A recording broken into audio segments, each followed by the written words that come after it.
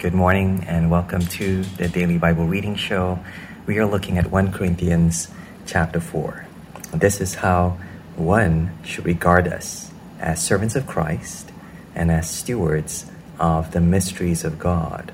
Moreover, it is required of stewards that they be found faithful. So Paul is talking about himself as someone who's serving God and serving others. And you just think of me as servants, or think of waiters in restaurants. That's how you should see Paul, not as the head chef, not as the restaurant owner, but the guy you go, I'd like to be served, and he's serving you.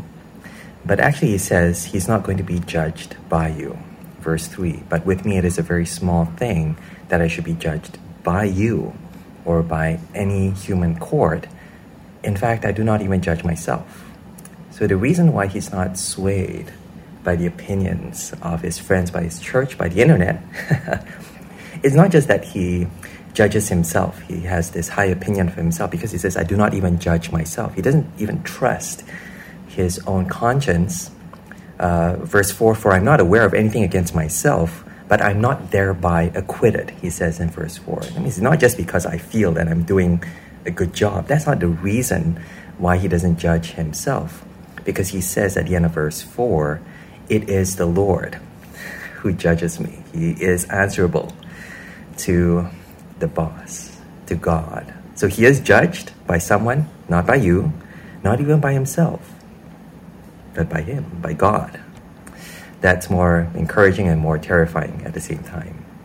Verse 5, therefore do not pronounce judgment before the time, before the Lord comes. When God comes again, he's going to pronounce that kind of evaluation on our faithfulness as his servants. When the Lord comes, don't wait, or rather wait for that, but don't make that pronouncement before God himself will give that evaluation.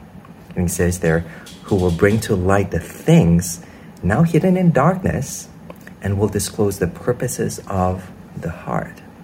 You can see things in a certain way. You can see how well someone preaches or how many likes this video gets, but you can't see the heart. And that is what God is going to disclose in his judgment. Then, Paul says, then each one will receive his commendation from God. Let's break it down. Let's break it down into being judged by others, by God, and finally being commended by God. So, don't be too swayed by what others think of you, especially if you're serving God. Do focus on loving them and serving them faithfully with God's word. You just want to be that waiter that presents the dish. Don't add stuff into it. But don't be swayed by critiques or maybe even by high praise, because they're not the ultimate judge. That's the first point. But secondly, God is our ultimate judge, and he judges our hearts. That's the thing. Everything that goes on now, no one else can see. You might be able to see, but God sees even clearer than you. And one day, God will one day reveal the reason why I'm even doing this video.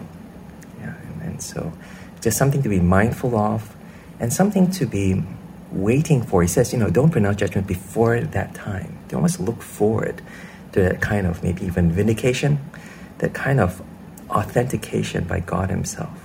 That whether you've been faithful or not, only God can say. But finally, to be encouraged by the commendation from God. I think he's very positive, very encouraged by the fact that God can see his heart and that God will commend those who love him and who do this ministry out of love and out of gratitude and out of recognition for God's grace to him. So 1 Corinthians chapter 4, looking at the judgment that comes from people around you, lots of it on the internet.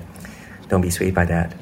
But the final judgment by God will judge our hearts, but also finally God's commendation. Well done, good and faithful servant. That's all we are. We're just stewards who are serving God as his slaves, as his servants. Take care, God bless, and be encouraged today by this passage in 1 Corinthians chapter 4.